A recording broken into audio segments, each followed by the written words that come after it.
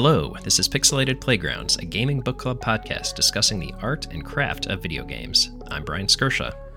And I'm Josh Galecki. And today, we're talking about Citizen Sleeper, developed by Jump Over the Age and published by Fellow Traveler for Mac, Windows, Switch, Xbox One, Xbox Series X and S. It was released on May 5th of 2022, and we will be talking spoilers, so heads up if you are sensitive to that. This was one of my favorite games of 2022, and I'm really excited to talk about it with you here, Josh. Thanks for playing it. Thanks for saying we should do a podcast on this one, because I'm sure you're aware, I agree. Oh, for sure. This is a great game, definitely worthwhile. Very, I think, a fresh sort of game, too. Like a lot of games, they're like, here's where your inspiration came from. But I feel like these mechanics were not something I've seen in the video game space very much. Yeah, definitely sort of a tabletop adjacent set of mechanics, I would say. You know, you've got your dice, you've got your timers, you can almost see the tokens being placed on the board as you're playing. But I think, to me, this was more of a game that came out in the slew of narrative excellence that was 2022. You know, we had our Norcos, which, I think everyone's aware we liked. You had Pentiment, which neither of us have played, but both of us, I think, want to. Immortality, Signalis, and of course, the game we're talking about now, Citizen Sleeper. A lot of great narrative games in 2022. We have a podcast on Norco. Definitely check that one out. That was a favorite game of 2022 for both me and Brian last year. Mm-hmm. Yeah, very solid. And I think a lot of, maybe you're sensing a trend here, discussing a capitalist, hyper-capitalist dystopia. we have a type, it seems. But no, I think this game definitely does a lot that makes it distinct from even all the other games that I mentioned just there, and earns it a place in that pantheon of great narrative experience that have come out in recent years. But maybe we should talk a little bit about the person who made this game and its origins.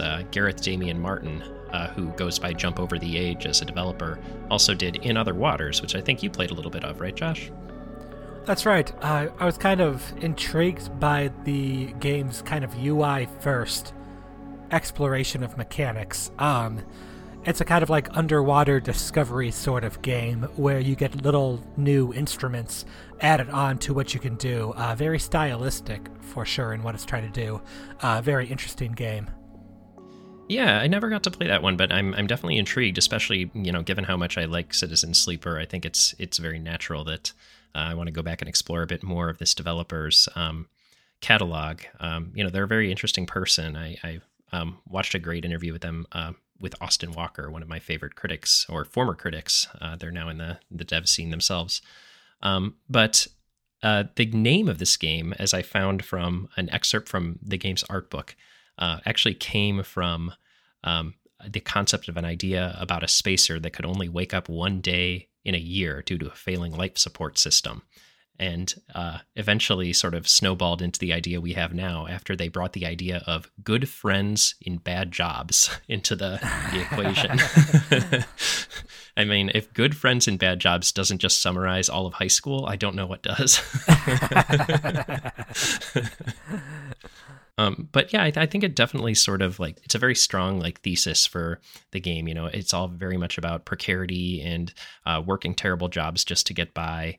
And it really makes me, I guess, thankful to not be in such a precarious situation. But it does remind me of a time shortly after school when you're just trying to get established and, you are a bit more on the razor's edge, and mistakes can spell disaster, so to speak. Mm-hmm. Yeah, for sure. In this game, it's kind of amped up to 11, so to speak. The basic plot of this game is that you are an emulated consciousness. So someone uploaded their consciousness way back when, and you are one of the many, many copies who are fleeing to a distant space station. You're running away from the mega corporation that you used to work for, who quite literally owned your body when you were working for them.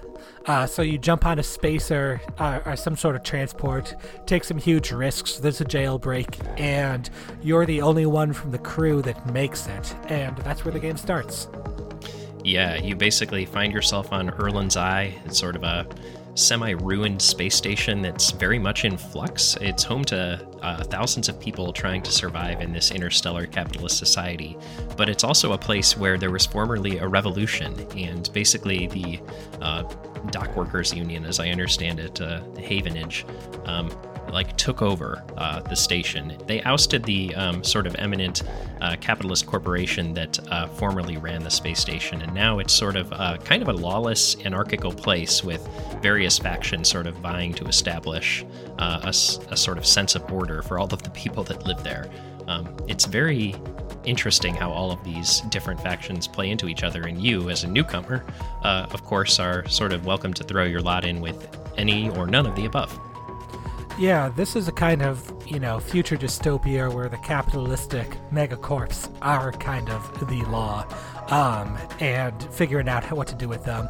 But when the one corporation was kicked off of the spaceship, it sort of became a sort of a space outside of that corporate law. So a lot of people who were fleeing from corporations for one reason or another, they started coming onto the space station, and in the game's lore, this actually caused some problems because, the space station was built for so many people, and all of a sudden these new people are showing up, not because, they agreed with Havenage's goals or anything like that, but just because this was a space outside that corporate law. Yep. So at this point, you as another sort of, for lack of a better word, refugee from these the corporate mining apparatus or what have you, show up and like so many others are just sort of falling into the cracks of this society and trying to eke out an existence. It's very interesting in that as we already mentioned, there's dice mechanics in play, but it's sort of heavily reliant on sort of expository visual novel style narrative. So this is almost sort of a survival game meets a visual novel. And that it's weirdly a game too that sounds on the tin, based on what we've said so far, that it should sound really bleak and hopeless, but there is actually a lot of hopefulness in this game. And weirdly, it doesn't feel cheap when it comes. For whatever reason, the hopefulness in this game is very affecting and very soulful. I think it feels earned and not cloying, which I think it really resonated with me.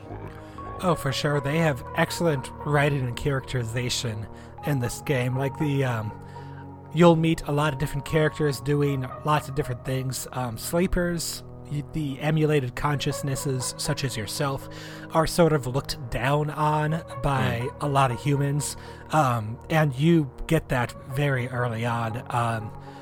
And when you find people who are kind to you and you kind of start learning their stories back, then that's a very interesting thing.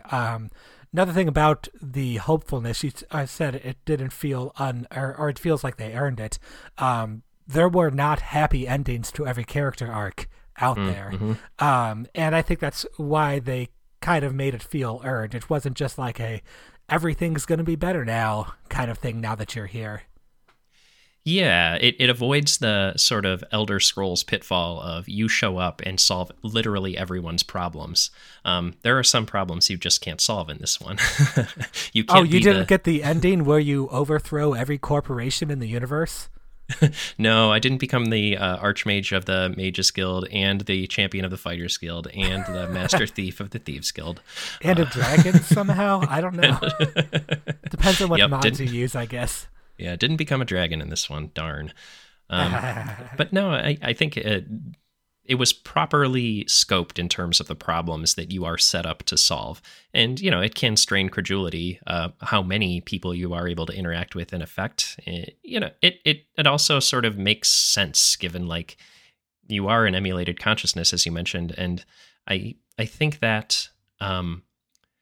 in one way, as you mentioned up top, people aren't always initially super thrilled to see you because, as you mentioned, you're very immediately othered because you're literally living in stolen corporate property. You're a rogue. I think the words that were used right in the intro of the game from the first character you meet is you're an emulated consciousness living in stolen corporate property. And yeah, it's just like that sets up the stakes right there. Like you are you're on the lam, basically. And so there's going to be people who don't like you because, they're like, ooh, robots, AI, don't like that. Humans first kind of thing.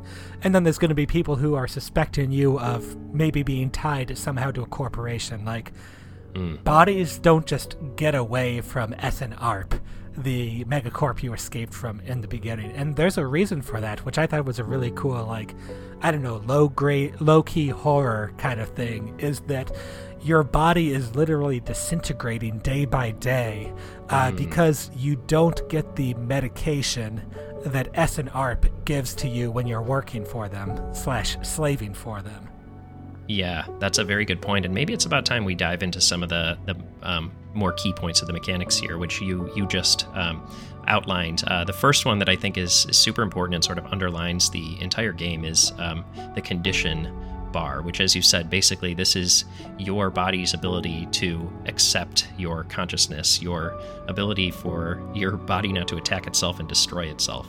And it's basically held in check by a proprietary chemical that SNARP owns all of the rights to producing and distributing, called the stabilizer. So you need to find stabilizer, or you are not going to have a very long stint on Erland's Eye.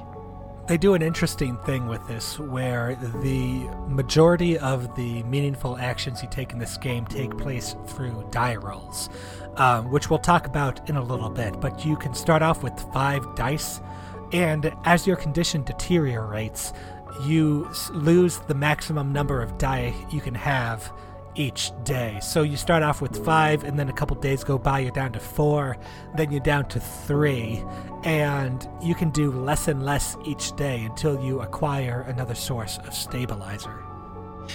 Yeah, it's really elegant in that it serves a mechanical function, and that mechanical function ties directly into what it means to the story, which is basically it's your body's planned obsolescence, which is both super dystopian, but also weirdly prescient of how things with technology in our world are turning, or at least consumer technology.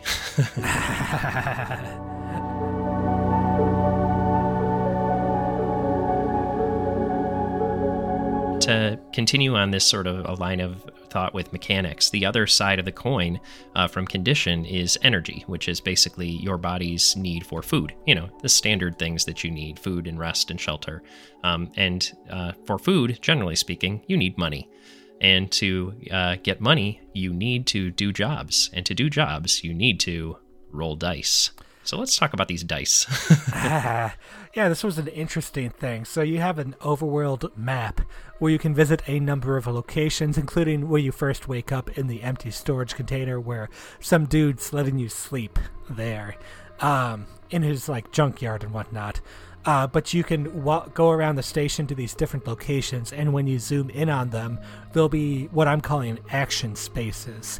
At these action spaces, you can spend a die, which you have pre-rolled for yourself between, you wake up and you know whether it's a 1 or a 6. So you can spend one of these die, where a 6 is better than a 1, and, 3 is better than 2 and all that.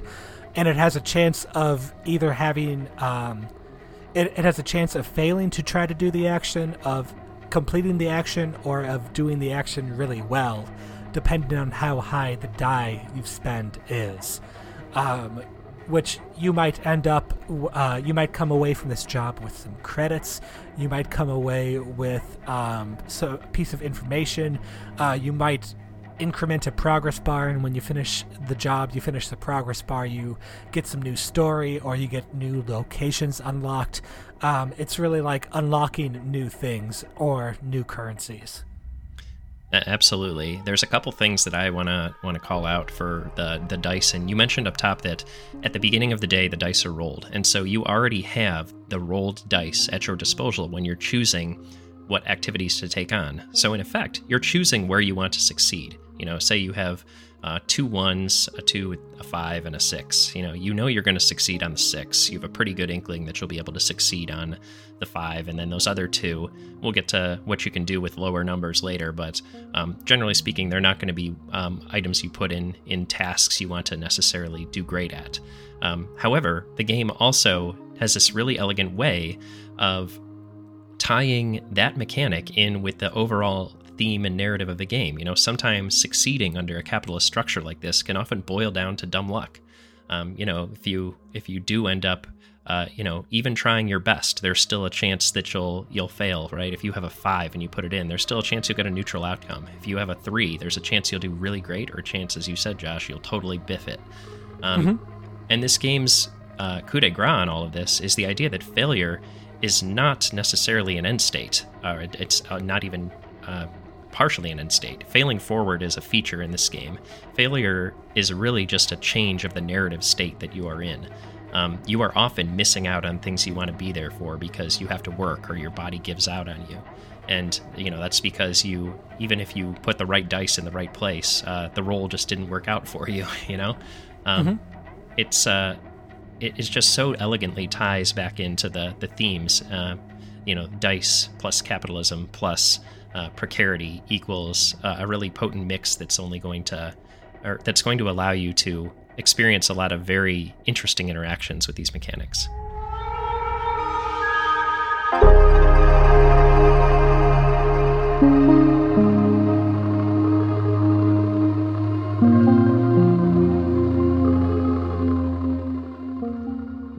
There were a couple, I think, mechanically, the most brilliant part about the game was the timers that they had. Before we talk about that, first, the different action spaces you had access to could have risk levels to them. They could be safe, they could be risky, or they could be dangerous. And depending on the risk level, failure, like a negative outcome, could mean you lost a dice if it's a safe thing, like you just lost the input into there. Or if it's a dangerous action, you can lose condition, energy, money, all the stuff that you kind of need. So there's kind of like, there's some action spaces you really don't want to miss. You don't want to biff on. You don't want to blow those with negative outcomes. Yep. This is really balanced well against these timers that the game has. These timers tick forward once every day. These are separate from like a progress bar where you complete a job bit by bit, but these are like, there's timers where something's going to happen. A lot of the times it's going to be something good or even neutral, but there's also bad timers that you're made aware of. Like, that there's a bounty hunter who's coming after you in 8 turns from now, 8 days from now. And what this does very wonderfully is it forces you to perform dangerous actions with lower numbered dice where you have a risk of real failure, because you're trying to get away from this bounty hunter, you need to remove this tracking chip implanted in your body, and this quest requires you to go over to here and do this dangerous job, and it's not going to get finished in time if you don't take some risks and spend some low numbers on that. So I think it really, really drives home that kind of the precarity, the really trying to risk it, the sense of tension and danger that happens here really gets driven home with that mechanic. Yeah, another great example of this clock and the ability to sort of the building tension is the Hunter clock in cyberspace. This game has a really interesting mechanic of cyberspace where low numbers actually generally can be quite useful because you're not using your dice in cyberspace to perform a task. You're using them to decrypt a database or hack into something. And basically they just require a specific number. So suddenly you find a very useful place to put all of those 1s and 2s that you've been dreading to use on salvaging or delivering pizzas or things of that nature. So at the same time as you're hacking items in cyberspace, there's a clock ticking up every time you hack for an entity called the Hunter, who, if they catch you, will immediately cause condition damage to your character. And as we mentioned above, condition is something that comes at a premium because you can only restore it with stabilizer, and stabilizer does not come cheap.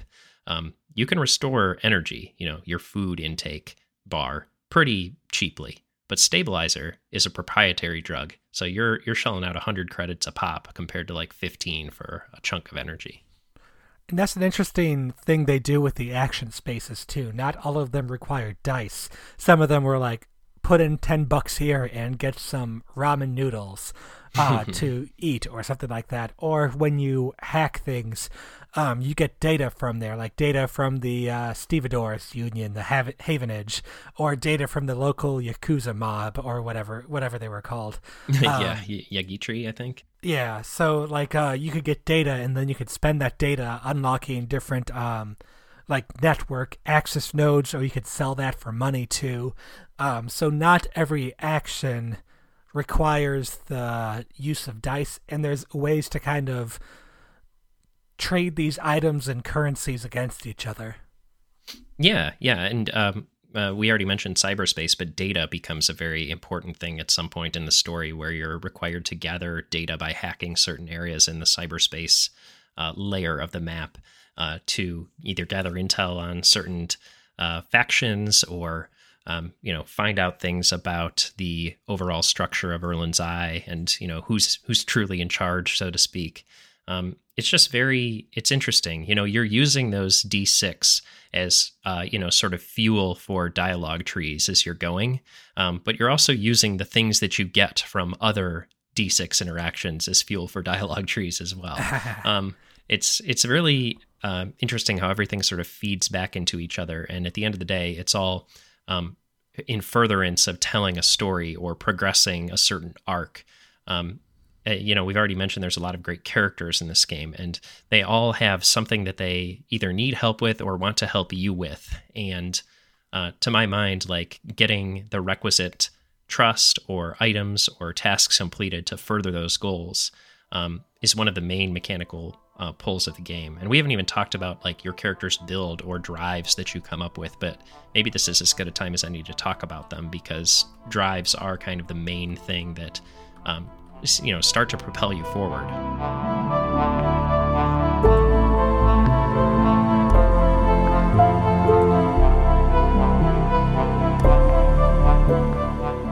Oh, the quest system. Yeah. Drives basically function as a simple style of quest system. It is sort of a list of all of the various obligations you've either promised or not promised and just sort of were intuited to need to do. And you start off with one that just says survive. And, that's what you have to do. You have to, get some food, work enough to get some money, to get some energy, to keep yourself from starving. And then slowly but surely, that turns into, all right, I need to find some stabilizer. And then after that, you get some additional drives, which is maybe like help your benefactor who put you up in their storage shed when you woke up in their garage, basically, to clear some debt that they have. And then, slowly but surely it's making friends and saying, all right, well, how about I help them come up with a new recipe for their restaurant, or help them get their bar off the ground, or help them restore their spaceship so they can get off of this crappy space station that you both seem to be marooned on. You rebuilt the distillery too, didn't you? Of course. Cheers, mate. Cheers. So there's a lot of interesting threads like that in this game, and they just get more interesting and interconnected as you go along. You find all types of interesting entities, and I think for my money, one of the most interesting ones is the folks in the Greenway. The sort of commune of farmers that have sort of broken off and live in the former food creation portion of Erland's Eye. I don't know why everyone just doesn't go and live with these people. Like, they seem like they have it figured out. And they got the best mushrooms, too. Yeah, and, they're the only place where you're guaranteed a free meal, as long as you're working, pretty much. No, the noodle shop lets you deliver. You're right, yeah. The noodle shop does too, yeah. Spending dice for that, though. That's true, yeah. At the end of the day, though, I think that there's a lot sort of to say with the various locations and characters and scenes, and all of them, I think, are almost universally pretty well done.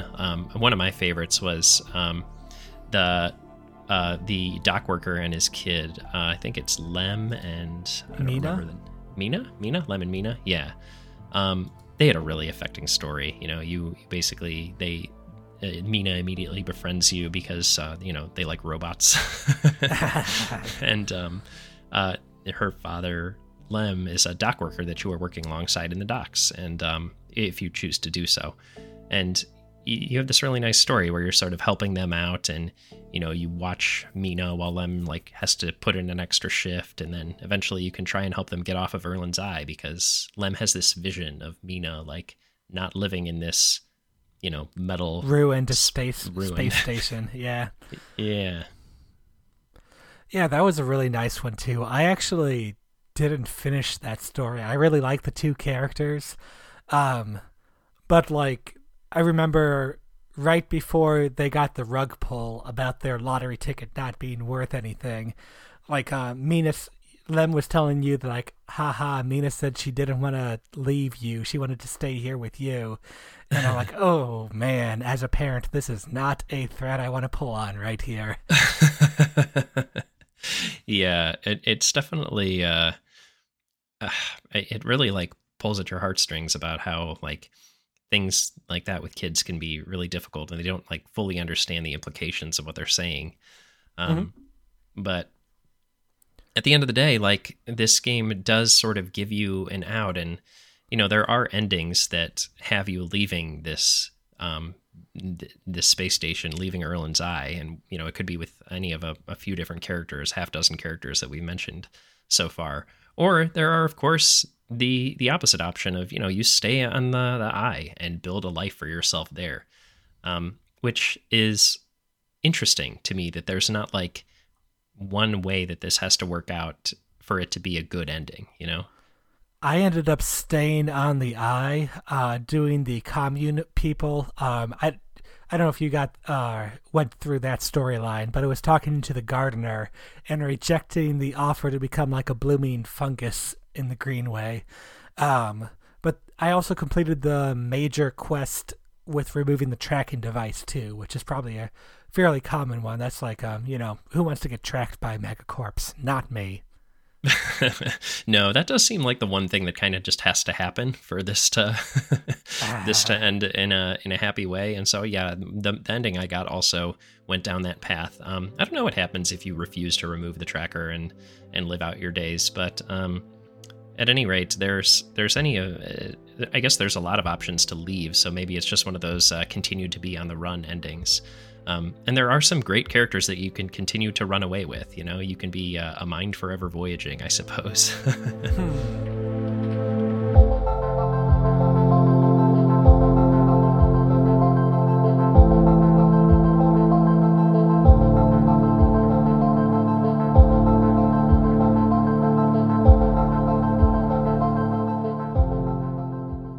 Well, what endings did you get?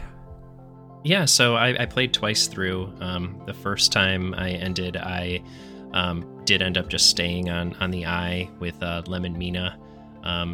And the second time, I think I ended up leaving with Ankita. Yeah, Ankita, she's a mercenary who owns a spaceship that you can restore. There's kind of like a dark middle portion of that arc where she ends up having to murder a former crewmate who fell in love with another different sleeper. And that was a weird vibe because she murdered a fellow sleeper. That could have just as easily been you. And I don't think I wasn't fully role-playing in that moment because I don't think I personally would have continued down that path after seeing this person murder in cold blood. But I was like, all right, I need to get off this rock. I need to see what this thing, or what this game looks like when you actually finally leave. And it was interesting. How about yourself? Yeah, I did go through that the Merc storyline with Ankita. Mm-hmm. And yes, that was that. I kind of disassociated with her after that. I'm like, weird vibes now. Weird vibes. That was where I was on my first playthrough. I was like, and we're done.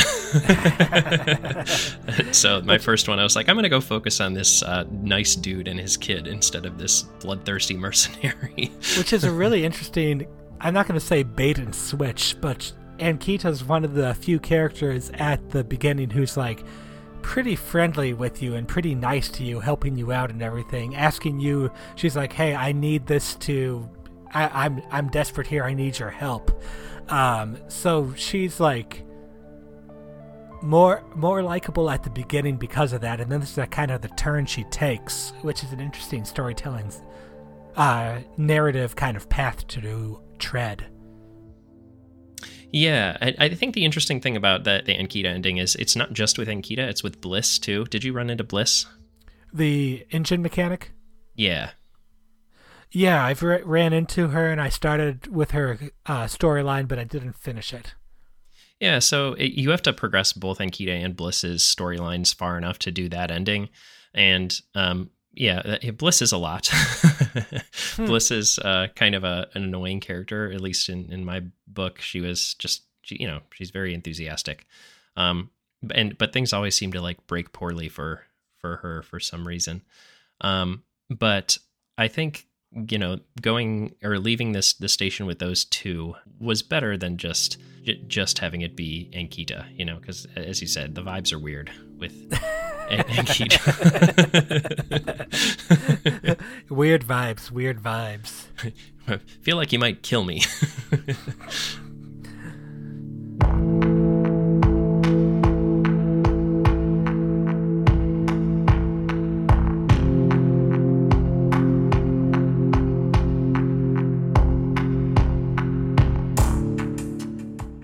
One of the things I very much enjoyed about this game was the lore in the world building.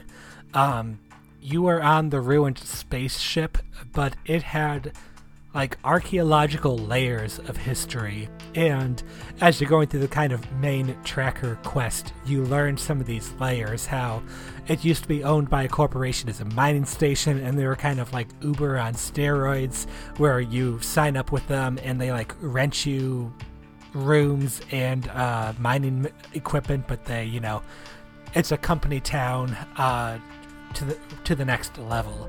But then there's the rebellion against them, and there's now other corporations trying to claim turf or move in on this kind of unclaimed space station here. Who knows, mining purposes or whatever.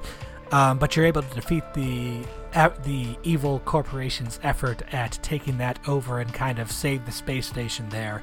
But hearing some of the history of, why it's called Erland's Eye, the kind of idealism that led the revolution and what happened to that afterwards, it was very interesting to see. Yeah, that's a really good point. Being a busted up post-revolution space station is much more interesting than just being a space station. And I think that sense of history is really something that, adds a lot of texture to the area. I want to ask you more about the origin of Erland's Eye in a moment, but I think before that I want to mention just quickly that the fact that Erland's Eye is a place in transition also matches up thematically really well with the sleeper themselves, who is also a person in transition, a person learning to be a human consciousness in an artificial body. You're a cipher, but a cipher with a very specific backstory, a very specific and terrifying backstory. You may not have your own body or even possibly your own mind, since you have no idea what's happened to your consciousness in between, its splintering and where you're at now. But you can experience the relationships with these people that you have. And so at the very least, that is real. And I think at the end of the day, like regardless of the history of the space station or the history of your character, the factions on the ground or the people on the ground is the one real thing that you have to hold on to. This is probably like the core of the game for me, is like that's what you have to hold on to, and that's what makes this game tick. Oh, absolutely. It's kind of creating a life amidst the rubble and the wreckage of, the space station, of human civilization, all that good stuff. And you mentioned cyberpunk up top. I think anytime we're talking about the separation of body and consciousness, see Cyberpunk 2077, see the TV show Severance for a more recent example. The Only Reason to Have Apple TV Plus, great show. Check it out. But yeah, I think that it's just a really interesting idea, and it's also a really unsettling idea, and I think it's one of the most one of the more effective things that cyberpunk as a genre does is toy with these ideas of bodies and consciousness. The old mind-body problem. Well, speaking of toying with consciousness, did you go down the hunter-killer quest line? Yeah, I did. And I was offered the opportunity for that ending in one of my playthroughs where you sort of like become the station or whatnot, and I chose it against that one. Mm-hmm. Yeah, it was an interesting thing because you can defeat the hunter that's coming after you if you go on a quest given to you by a literal vending machine. But this was actually one of my favorite characters, was Neo Vend. Yes. What happened was when the station lost corporate control, there were a pair of programs on the station, a pair of AIs, the Hunter Protocol and the Killer Protocol, that would detect. They were supposed to kind of like keep other AIs and programming in line and keep them from getting too conscious and sentient. And like they've cleared out most of the station except over the Greenway for reasons you find out later. But they didn't get all the AIs out there. There's one that shoved himself into a vending machine, which was disconnected from the network, and he was able to hide from the hunter because of that. But he has a fun kind of quest where you go around and take out first the Hunter Protocol, then the Killer Protocol. Mm-hmm. Yeah, it's definitely cool and goes really deep into the sort of techno-futurism, cyber future aspect of the whole setting, which I really enjoyed. This actually reminded me of it reminded me of a book series. Have you heard of the Wayfarer series of books? It starts with A Long Way to a Small Angry Planet, or the second book, A Closed and Common Orbit. I might have heard the title of the first one, but I've not read them. Yeah, it's a series by an author called Becky Chambers. She is great. The first book, A Long Way to a Small Angry Planet, is fantastic. The second book, I liked it a little less, but it's still very interesting. It's called A Closed and Common Orbit, as I said, and it deals actually with this exact thing, with an AI implanting itself into, or being implanted into, an android body, and like what the implications for that are in a society that like does not approve of such things. So it's really interesting, and at least those two books in the series are quite good. I haven't read any further than that, but I would recommend them. Oh, pretty recent too. Small Angry Planet was 2014. I'll take a look. Yeah, they're super fast reads too. Like I think I did A Closed and Common Orbit, A Long Way to a Small Angry Planet in like a weekend. Nice. Yeah, very very very engrossing and quick books to read through. But yeah, check them out. I think they're real fun.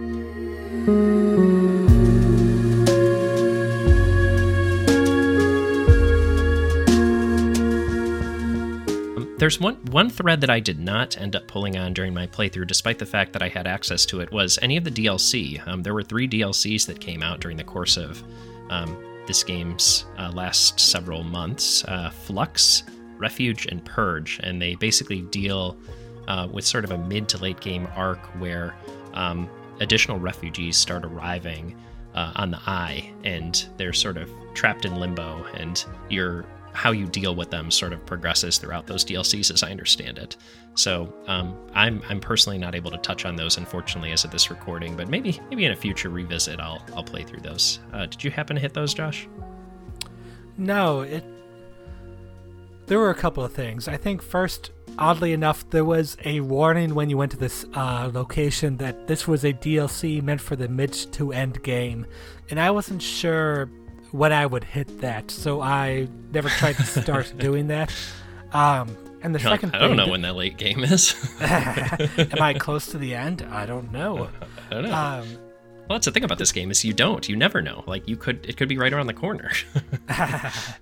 But the other thing was, after I disabled the tracking device, there was no longer a bad timer hanging over me, and I felt this kind of ruined the pacing or the tension of the game for me. There was no longer any reason I couldn't just farm out all the resources I needed by doing a job day after day and not having to worry about like something's coming on my back, I need to be smart about what I'm doing with things. I felt like once that tracking device was removed, like my time to continue playing the game was more based on like narrative inertia of like wanting to see it out until the end of the game, until the credits, because I felt like it lost its pace. Yeah, I could see that. Personally, by the time I had removed that tracker, I was already so far down what would eventually end up being my ending arc that it didn't really hang over me long enough to engender that feeling in me. But I totally understand where you could get that. Like at some point, as long as you are nominally coming out in the black on whatever you are doing in a given cycle, there's no reason you couldn't just continue that in perpetuity in between and become like the Bill Gates of Erland's Eye or whatever. You know, deliver a lot of noodles. You can just deliver noodles all day long. That's right. When you're a immortal AI and you have a supply apparently to an infinite amount of stabilizer, there's no reason you can't pull yourself up by your infinite bootstraps and become the station's richest individual. Yeah, it does kind of fall apart at that level, but that is such a reach. Like, who's doing that? I mean, I didn't for obvious reasons. I think for me, I finished the tracking quest, and it wasn't immediately clear what I was supposed to do next in order to advance to an ending, because I already decided I didn't want to finish the Lem and Mina one, because I'm like, I've decided I want to stay on the station. You know, this whole thing about sneaking around to find the secret way on the colony ship, it's not for me. I'm just going to keep on going here. So I started doing some other quest lines, started going down the Bliss one a little bit, but just, you know, there wasn't any urgency to anything I was doing. Mm-hmm. Yeah, I totally get that. And, you know, that can kind of deflate. Like, it's always nice when a game, like, ratchets up the tension and propels you to a compelling ending. And when a game sort of whiffs on that, as it sounds like the circumstances may have conspired to put you in a situation where that happened, like, that is a bummer. So I totally understand that. Oh, and all the mushroom farming you have to do for the Greenway ending. Insane. I was just waiting around. I'm like, okay, what other quest can I do? I guess. Time to deliver more noodles. How about another game of cards with the guys over at the teapot or the tea kettle? Wait, I have 500 credits now? Oh, man. Rolling in it. Yeah. No, I hear you. That is a little weird. Somehow I've only been here a month and I have 3 houses. Yeah, there are some. I think the game works a lot better the tighter you can keep it in terms of like finding your ending and seeing it through. And the more endings you turn down, I think the less compelling the loop continues to get. But, you know, I mean, if you're not getting an ending you want to see, I do like that the game allows you an off-ramp to keep going, right? Mm-hmm. No, I think I was getting a feeling that the tracking device quest would be an ending, so that's where I was devoting my energies. And then I finished it, and it was not an ending. It was just kind of like, and you're still here. So I think that was, for me, the kind of like, oh, well, that was a really great story. All right, yeah, let's figure out a way to do this. Yeah, and then there was one I didn't want to do with the colony ship again, so that was when I had gotten significantly farther on the line already. So you were kind of casting about at that point. Mm-hmm. Casting about without any like urgency behind it. Yeah. Right, casting about it with no compelling hooks to continue to drive you, and nothing urging you forward. Yeah, I think you may have fallen through the cracks in this capitalist dystopian hellscape, Josh. I'm sorry to say, you're doomed to just be a rich android.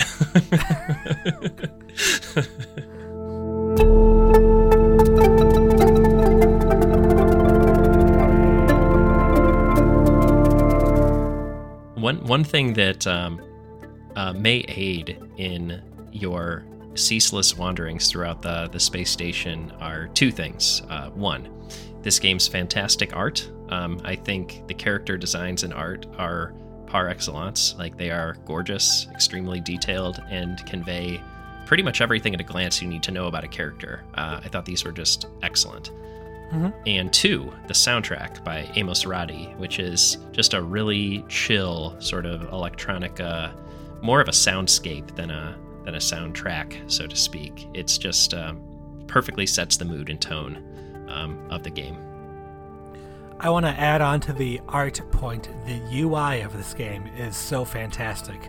It's almost like a case study in how to make something dynamic, how to make things stand out. Like, the important bits are easy to find. Not once in this game was I confused about how to do things. And that's, this game was coming up with pretty much new video game mechanics. This was something like, I just knew how to play a first-person shooter because I've played 5 dozen before, and not once did the UI fail me here. Yeah, I do like how easily readable it was, and also how dynamic it was, despite the fact that you're just basically working in text and screen effects and some, a relatively small amount of art for how broad the tapestry that this game is painting is. It's really incredible how well they can convey like a mood and a tone, or even like a sense of action. Like, there's all these sort of screen flash effects that happen when say your character gets hit or something, like the screen will flash white as you're reading. Or you eat the mushrooms. Right, yeah, and you feel the rejuvenating effects of the mushrooms. But yeah, I think the UI did just do an excellent job of conveying that sort of thing. Garrett Damian Martin, in that interview that I was talking about at the top with Austin Walker, they mentioned that they would never not want to work in a system like this again because it allows for such a broad conceptual arena to work in, where you don't have to do any sort of like animation. Like, they can have a gunfight using these mechanics. They can have running a restaurant using these mechanics. They can have a relationship simulator with these mechanics. And if you were working in like a fully realized 3D space, all of those would require a shit ton of art and assets and rigging and blah, blah, blah. And I think as a framework for telling stories, you can't do much better than this, right? Yeah, definitely. It can invest in very quality character designs and designs and artwork, because there's not like, we need this character from 8 different viewing angles, and we need a 6-frame walking animation for all of those viewing angles. No, it's the one. Right. That's all you got. That's all you need. That's right. And yet you still can tell, like, for my money, a more compelling and fully fleshed out narrative than almost any other game in the year of our Lord 2022. So kudos to Garrett Damian Martin for that. A real feat of narrative design here. And with that, let's summarize our time on Erland's Eye with a 3-word review.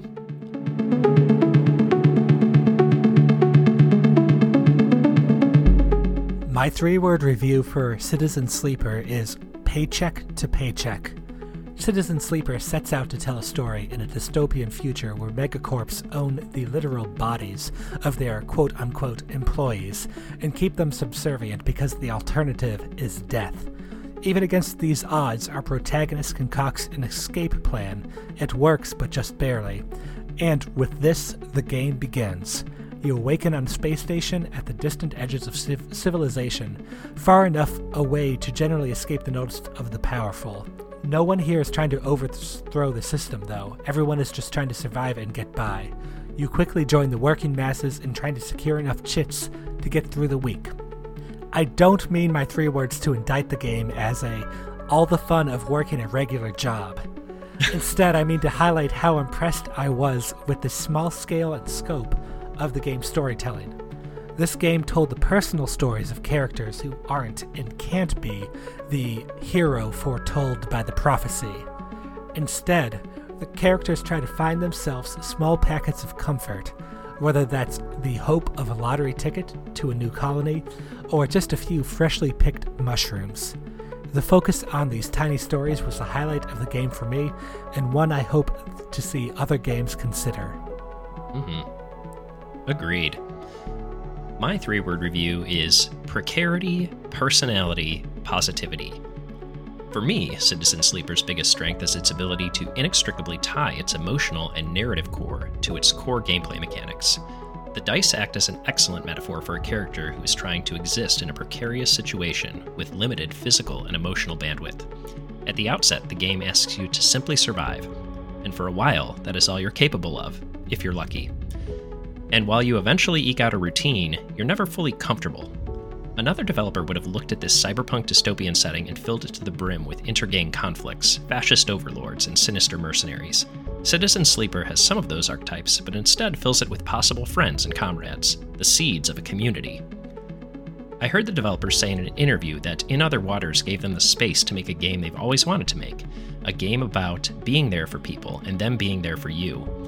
In my opinion, Citizen Sleeper's potent blend of precarity, personality, and positivity earns it a position among the likes of Disco Elysium, Kentucky Route Zero, and Norco in terms of excellence in narrative gameplay design. Roll the dice, embrace your community, but above all, play this game. And with that, I want to say thanks for listening. And if you enjoyed this podcast, then feel free to share it with folks you think might enjoy it as well. If you want to get in touch, drop us a note at pixelatedplaygrounds@gmail.com or contact us on Twitter at pixelplaypod. And for us here at Pixelated Playgrounds, I'm Brian Skirsha. I'm Josh Galecki. Take care and keep on surviving.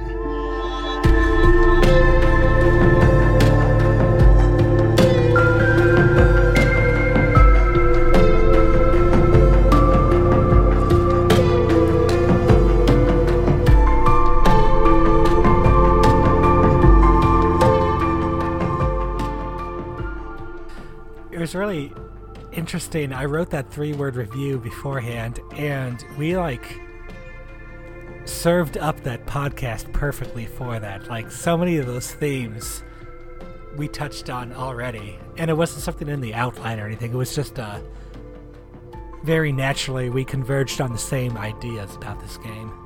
Yeah, I mean, it is a game that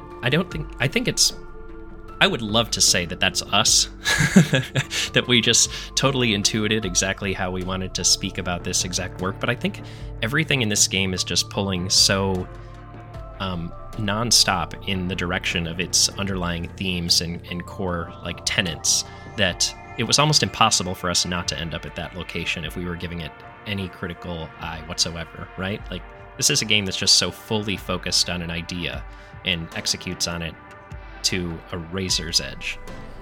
I agree with that, and maybe that's something I didn't realize as strongly, but I remember I wrote this 3-word earlier today, and I'm like, this is a little out in left field, and then surprise, we're setting up a picnic lunch in left field. Yeah, no, exactly. It's funny, you just kind of have to listen to what your subconscious is telling you about this game while you're playing it, and you will find the answers to what it is what it is going for, because there's this feeling in the back of your head the entire time you're playing. It's the same feeling that you have when you need to make rent, or you need to make sure you have your ability, or you're able to pay off your credit card, or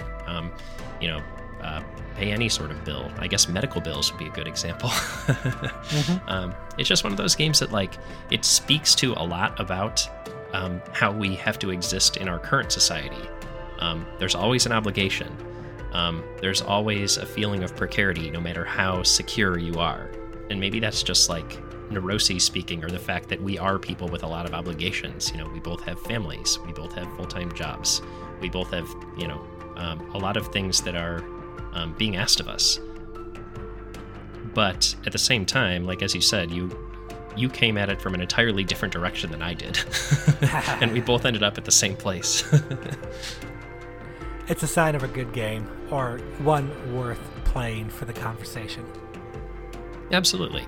I would recommend it to someone, even a person who doesn't have a gaming podcast.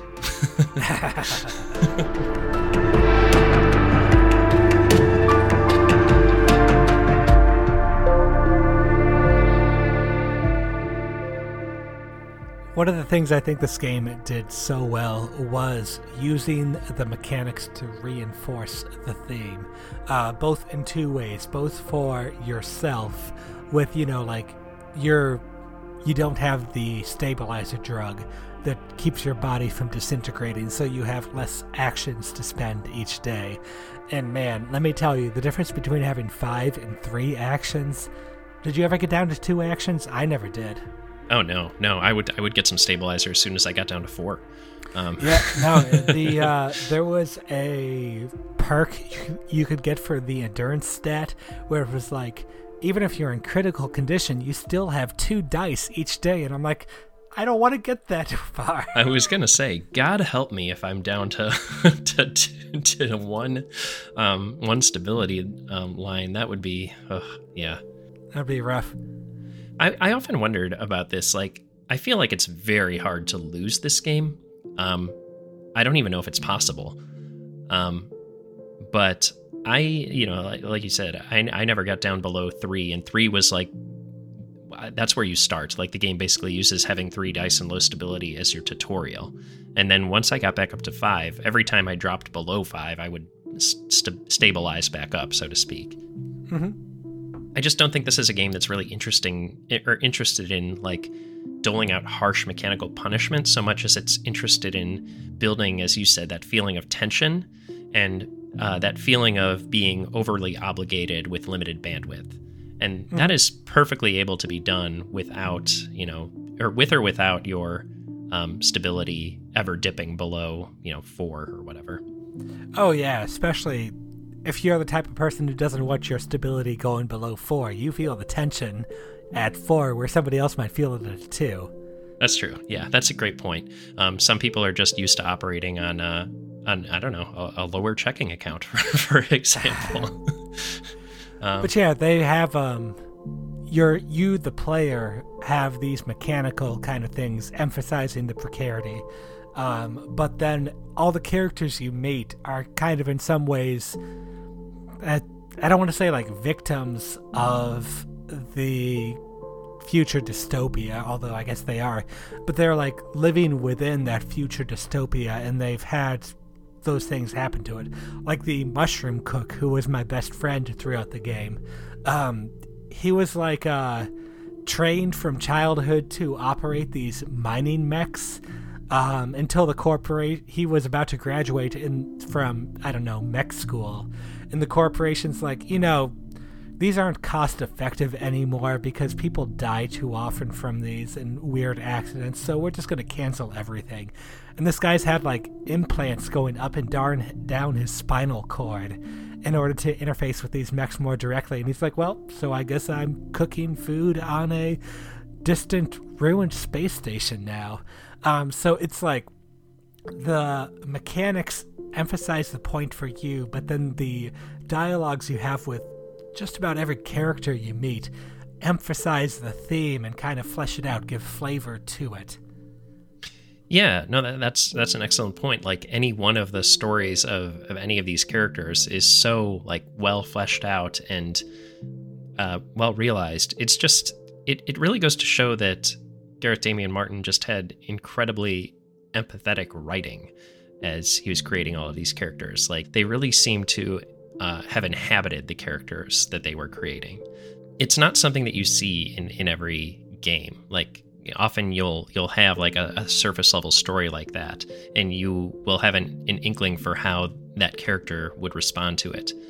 And for what it's worth, I don't think becoming a mushroom cook, very chill dude is the way that I necessarily would have thought that character's arc would have gone, knowing that backstory, which, for the record, I had never heard before right now. But it does kind of make sense. No, it's a very good game for that. The different characterizations they throw at you, but it's all in service to the theme of the game. Mm-hmm. Yeah, I think I couldn't really ask for more in terms of a creator that's willing to explore the really deep parts of these characters' mind spaces. A lot of care was put into that, and I guess the ability to like fully inhabit someone like that is it's a rare talent. It's certainly not something that I would do, and it's something that clearly would take a lot of practice at writing.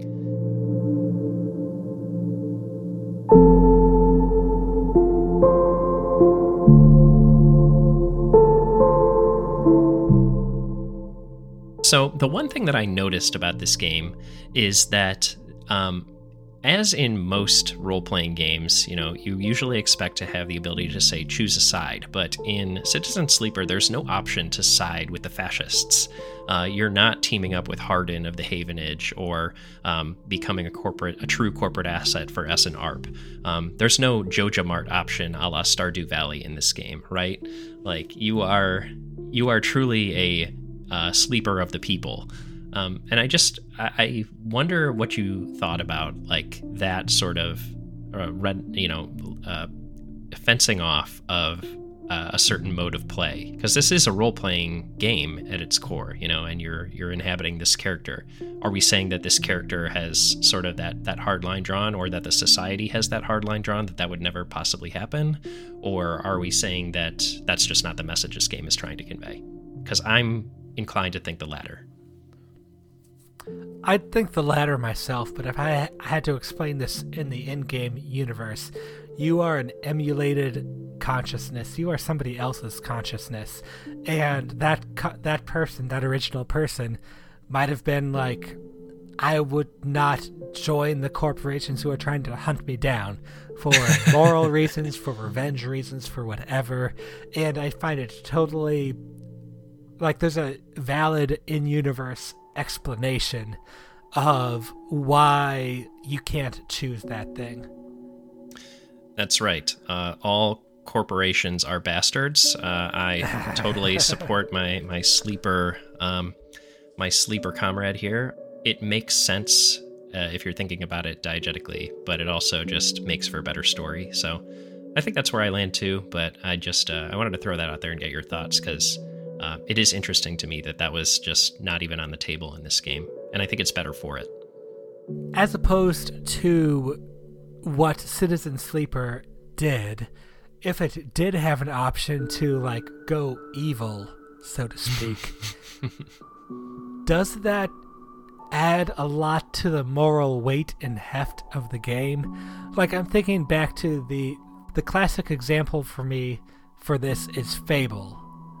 Where you're a good character or a bad character, and you're good or bad enough that you have like angelic halos over you, or you have horns, demon horns. And it's like the way you're evil is you choose all the evil options. Like you're the good option or the evil option, and it's not like what's your morality or what's your reasons for choosing this, or kind of like the reasoning you're going through. It's just like good or bad. Like I don't necessarily see how Citizen Sleeper could have. Well, there's nothing that's simplistic in this game, right? Like I would think of it more as like siding with the self-interested faction rather than siding with people who are, I guess, so to say, not in positions of power. There is a version of this game where the opportunity to side with people in a position of power presents itself to you and you take it. And that's not as like black and white as you murder a dude and you get demon horns on your head.